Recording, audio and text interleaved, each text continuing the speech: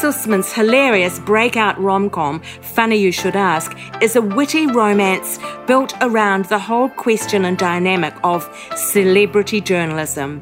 10 years ago, Chani interviewed Hollywood star Gabe. He was at that time the next James Bond, and the story she wrote about him then has haunted her career ever since. Welcome to the Joys of Binge Reading, the show for anyone who ever got to the end of a great book and wanted to read the next instalment. We interview successful series authors and recommend the best in mystery, suspense, historical and romance series, so you'll never be without a book you can't put down. You'll find this episode's show notes, a free ebook and lots more information at thejoysofbingereading.com. And now, here's our show. Hi there, I'm your host Jenny Wheeler, and on Binge Reading today, Elissa talks about setting up her James Bond character in Funny You Should Ask, the particular challenges faced by women pursuing careers in Hollywood, and her own remarkable experiences managing big film animation projects, including The Croods, Hotel Transylvania and Tangled for some of the top studios. In our free giveaway, a group of author friends have got together for another historical romance book offer. Take your pick of a wide choice in historical romance for summer. Links in the binge reading show notes for this episode, as for all of the other content of this episode. And don't forget, you can get exclusive bonus content like hearing Elissa's answers to the 5 quickfire questions by becoming a Binge Reading on Patreon supporter for the cost of less than a cup of coffee a month. We've got a new feature starting on Patreon this month, Encore.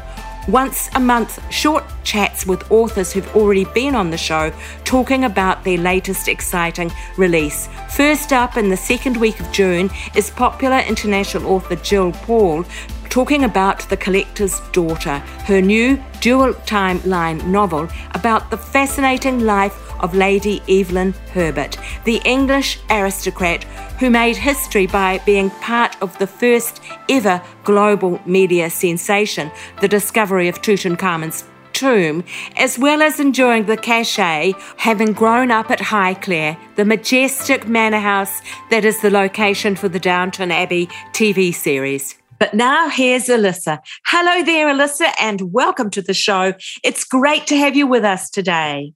Thank you so much. I'm so happy to be here. Look, you wrote 3 teen novels, but then you got into your, what they are calling your breakout hit, your first adult novel, Funny You Should Ask. And it's a witty romance built around the whole dynamic of celebrity journalism.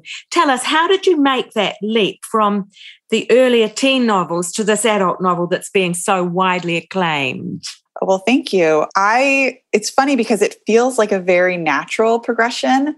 In some ways, I'm like, why did it take me so long to write a romance, an adult romance at that? I grew up reading romance, loving romance. Since middle school, I think I was just like a huge romance reader, getting books from the library constantly. And then during kind of a lull in work when I was writing YA fiction, I got an opportunity to ghostwrite adult romance books. And it kind of reminded me of how much fun I had reading it as a teenager and how much I missed it. And so it was this great kind of like getting paid to go to romance writing boot camp. And once I sort of got into that more and more, I was like, oh, well, why don't I write my own romance? Like, why don't I try this on my own? Amazing. So how many romance novels did you ghostwrite? About 15. Oh, that's a huge apprenticeship. It was, about over a 5-year period. It was about 15 books. And what kind of romance were those? Was it a wide range of heat levels? They were pretty spicy romances, all contemporary, all the kind of books that you're going to get on like a Kindle Unlimited type ebook situation, but like really, really fun. They would send me really detailed outlines and I would just go to town and just have a great time writing them. Oh, that's fantastic. But this one that we're talking about today, Funny You Should Ask, it's a dual timeline story, and there's a 10-year gap between an initial interview that Chani has with a Hollywood star. It's an interview which is remarkably intimate and personal, and it goes viral. And after that, wherever she goes, she's really followed by the reputation of this a viral interview. And the kind of hint and implication that she must have done something over and above the normal odds to be able to get such a good interview, i.e. she must have slept with the Hollywood star. And it's just very annoying for her that her whole future seems to be predicated on this one interview. Now, I guess that does happen in Hollywood, doesn't it? Yeah, I think women are, in particular, are held to this impossible standard a lot of times of where your real life must be reflected in your work. You know, there's not this sense of like, oh, women can compartmentalize and do different things. It's like, no, we if we write about it, it must be real. We must have experience with it. Yes, that's right. And the same standard doesn't apply to the men, even if she had so-called slept with gay, which she hadn't. If a man slept with a female journalist, nobody would think a thing of it, would they? Probably not. I think we just, everywhere it's double standards, especially with sex and relationships, and what men can get away with is very, very different than what women can get away with, certainly. Even in this time of Me Too, yeah. Oh, yeah, absolutely. I mean, Me Too is just sort of shined a light on it, but we're still seeing these men who have been accused of these horrible things going on and winning awards and continuing on with their career. No one's really been canceled. No one's lost their job. They just sort of go away for a few years and then they come back and make jokes about it and then everyone's fine. Yeah. Now your male hero in this, Gabe, he was chosen as the quote's latest James Bond, but he was very much a kind of second choice in a lot of people's minds. And so he's living with a kind of heavy weight on his shoulders of having to prove himself. And there are very good reasons, which we're not going to divulge, why the number one choice didn't actually get the role, which once again is a commentary on the way Hollywood works, isn't it? We won't, as I say, spoil the story, but... You have to read it to find out. Yeah, that's right. There are certain things that Hollywood doesn't shine the light on. Exactly. Yeah. Do you think that there still is more difficulty for women in Hollywood, even with people like my fellow countryman Jane Campion recently getting the Best Director at the Oscars? Is it still harder for women? Oh, absolutely. I mean, I think any progress is great progress, but it's still very incremental. We are very happy to celebrate another woman getting an Academy Award, but she's, I think, the third female director to get it. And how many awards have been passed out? Like, unless it is equal 50-50, then we're not even close. Or quite honestly, like, more women than men. Let's reverse it. They've had their spotlight for so long. Like, let's make more room for women. But I guess that they could argue the other way, that there are still more male directors, aren't there? Well, yeah. I mean, because that's the way they've set up the system. It's a self-perpetuating cycle of men giving other men opportunities and not giving, men mentoring men supporting men, helping their friends out. And then women are kind of shut out of that. And they don't, there aren't those opportunities. There aren't those mentors available to women necessarily. Yeah. When you were researching this book about Gabe and Chani, I had this feeling that you must have spent a lot of time online on celebrity websites. How did you go about researching it? Well, I mean, I live in Los Angeles, and I used to work in animation, and my husband and a lot of his friends are filmmakers and work in the film industry. So I've always had like a little bit of a window into that world. And certainly I think most people read or get have access to celebrity culture and gossip culture. And it's fun to like read and examine that. So, I mean, it wasn't, I don't even think I would consider it research. It's just, I was just reading for fun, and then it would bleed into what I was writing. Yes. I mean, I must say that probably in your world, it would be hard to avoid such such information. It's true. Yeah. I was fascinated about your earlier career in animation because you worked for many of the really big studios, Disney, DreamWorks, and Nickelodeon. Tell us a bit about that world and how you got into that world in the beginning. Yeah, I've always loved animated movies. I've been a big animated movie fan since I was a kid. And when I was in college, I remember thinking, oh, it'd be so much fun to work in animated film, like on animated films, but I'm not a visual artist at all. I can't draw. And I ended up watching a lot of when like movies were still sort of being released on like DVD and Blu-ray, they'd have all these special features. And a lot of them were like behind the scenes documentaries. And I would watch those. And that's how I learned that, oh, there are all these jobs that don't require you to be an artist that you can have if you work in animation. And that was kind of a big jumping off point for me to be like, oh, okay, so I can manage artists. This is great. I'm a very organized person, so I think this would be a really, really fun job. And that's kind of how I got into it and really loved it. And because I spent so many years learning how to manage other artistic personalities, when it came time to me sort of focusing on my own work, it was easier to manage myself because I'd sort of already learned how you write a schedule for an artist, like how you schedule out your like stuff that feels like it should be organic and creative, but you still need schedules and you still need guidelines. And so it made it a lot easier to transition into a freelance mindset. And so when you say you managed artists, some of the people you would have been managing were the people, the big artists who were doing the voiceovers for those movies?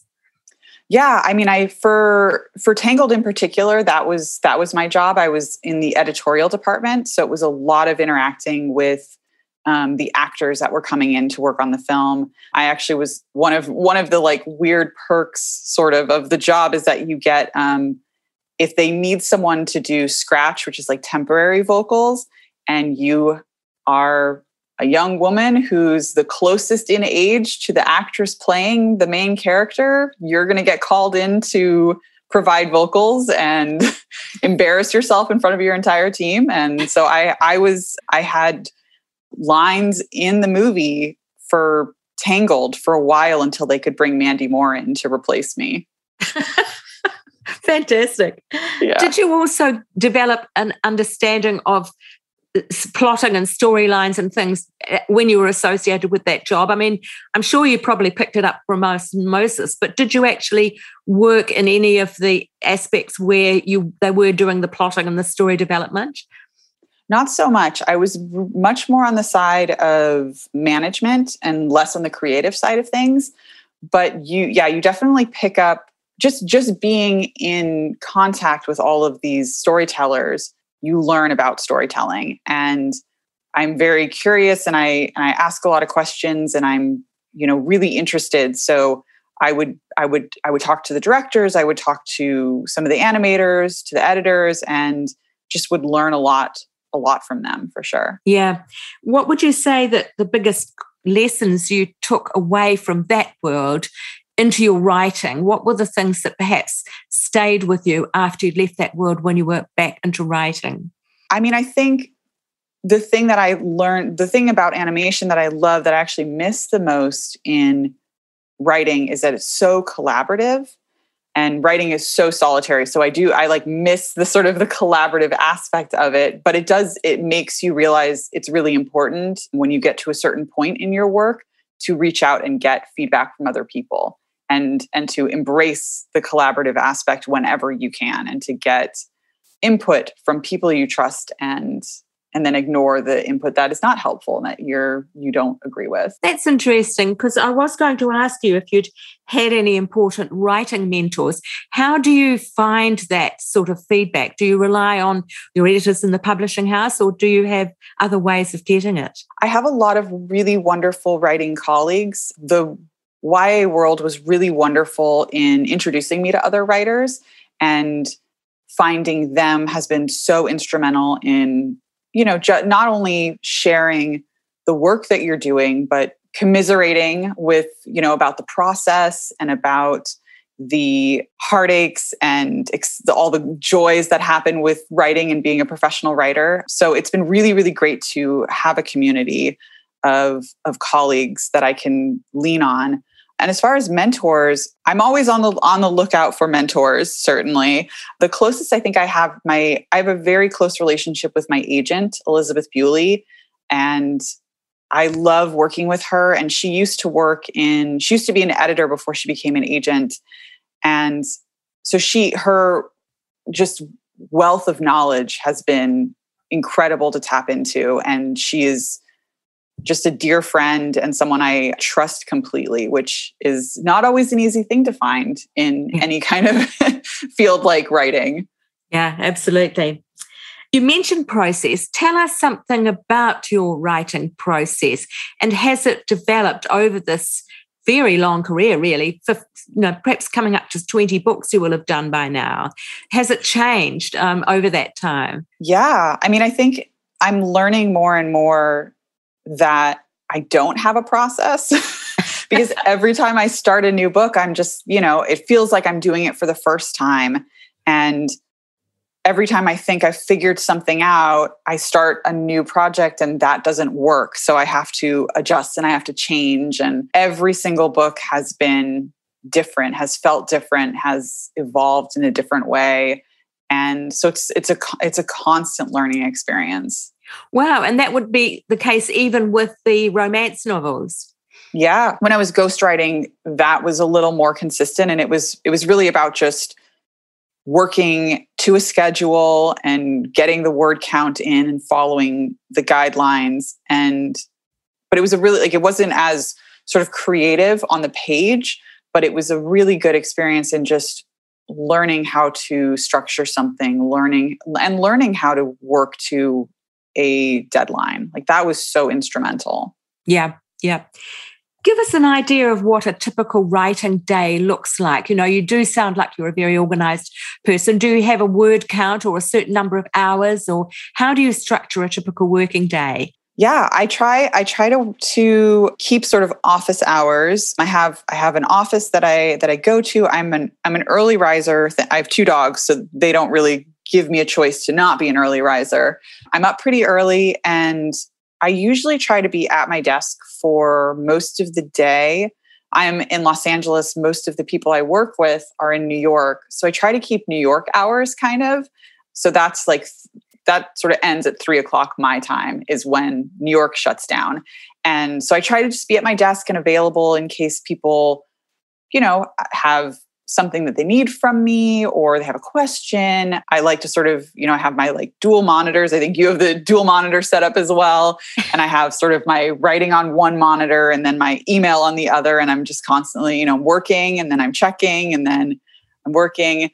And I try to, if I'm drafting, I usually have a word count schedule where I say, okay, I want to finish this book by this date. I want to have a first draft by this date. My first drafts are usually this amount of words, and I have this many days. So it's like a little bit of math, and you're like, okay, so it's usually somewhere between 1,000 to 2,000 words a day is my average. Yes. And I try to work first thing in the morning, but sometimes it happens much later and I'm working late into the evening. But I do try to just hit those goals whenever I put them out there for myself. And do you make a lot of rewrites when you go to the second draft? It depends. With my last 2 books, with Funny and with Drawn That Way, which is the YA that came out before that, they were pretty clean. Those first drafts were very clean in a way that I don't think will happen again. So I didn't have a lot of revisions. But the book I'm working on right now, which is the next book in my contract with Random House, is probably going to be a lot messier. I'm probably going to have to do much more extensive revisions once I get into it. Sure. You mentioned your last book, Drawn That Way, and it has similarities with the themes in Funny You Should Ask, doesn't it? It's really about a young woman trying to realize her identity and her purpose in life. and perhaps at a slightly younger age group than the adult novel, but similar themes, isn't it? Yeah, I consider them sister books in a lot of ways. I wrote them very close together. I edited them almost simultaneously. So, and they, exactly like you said, they are very, very similar themes. I feel like they're both stories about women trying to find their voice, to find their place in an industry that's maybe not as welcoming. There's themes of love and themes of partnership and what you look for in partnership, what you look for, what women look for in the men in their lives. But yeah, they do feel like I think they were me working out the same sort of themes in two different stories. Turning away perhaps a little from the specific books to your wider career, is there one thing that you would see as the secret of your success in your creative side of life? And if so, what would that be? Oh, I don't know if I have a secret. I think it's just stubbornness. I think I am a very stubborn person. There have been a lot of instances in my career where there have been a great opportunity to just leave. Where you see those doors in front of you, and 5 out of 6 of them are like, well, here's your exit. You could take this door. And then the one door that's like, well, this could lead you somewhere interesting, maybe, but it's locked. So good luck. I'm like, well, that's the door I'm going to go for sure.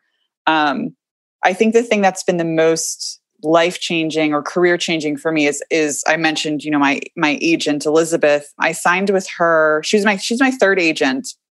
And I signed with her in January of 2020. And working with her has just been amazing. I would say for any writers at that stage, if you can find the agent that gets your work on a really fundamental level and is, your agent should be your champion. And it's very much my agents I had before Elizabeth were wonderful. Like, I have no complaints about them. And they were delightful to work with, just wonderful, kind, smart women. But the chemistry wasn't the same. With Elizabeth, it feels magical. And I just completely trust her. I feel like she is in my corner. I can throw anything at her and she will be honest but kind about what she thinks about it. And so when you have someone like that, you really feel like you can do anything. It's very nice to hear someone who, has had the degree of books published, for starters, that you have, and acknowledges that you've had lots of knockbacks, because I think people who are coming up the track a little bit behind you, who maybe are at book 2 or 3 and still not finding they're getting a lot of traction, that's probably about the point in a career where they start to ask themselves, is it worth pushing on? Am I just either not meant to do this, or, is it just too hard? So it's really encouraging, I think, for others to get that feeling that you have had those doors shut in your face along the way. Oh yeah, certainly. I mean, it's been really rough for several years. And Funny in particular is the first book I feel like where I'm being seen by my community, by the writing community, and I'm being acknowledged for the work I've been doing and just being seen in general. But before that it was, years of feeling like I was putting the work in and just not being seen or acknowledged. So but that's sometimes just what happens. It's timing and it's persistence, and it goes up, it goes down, who knows what will happen with the next book. Yeah. I guess that's one of the pitfalls of being a ghostwriter too, isn't it? That in a way you have to stay in the shadows.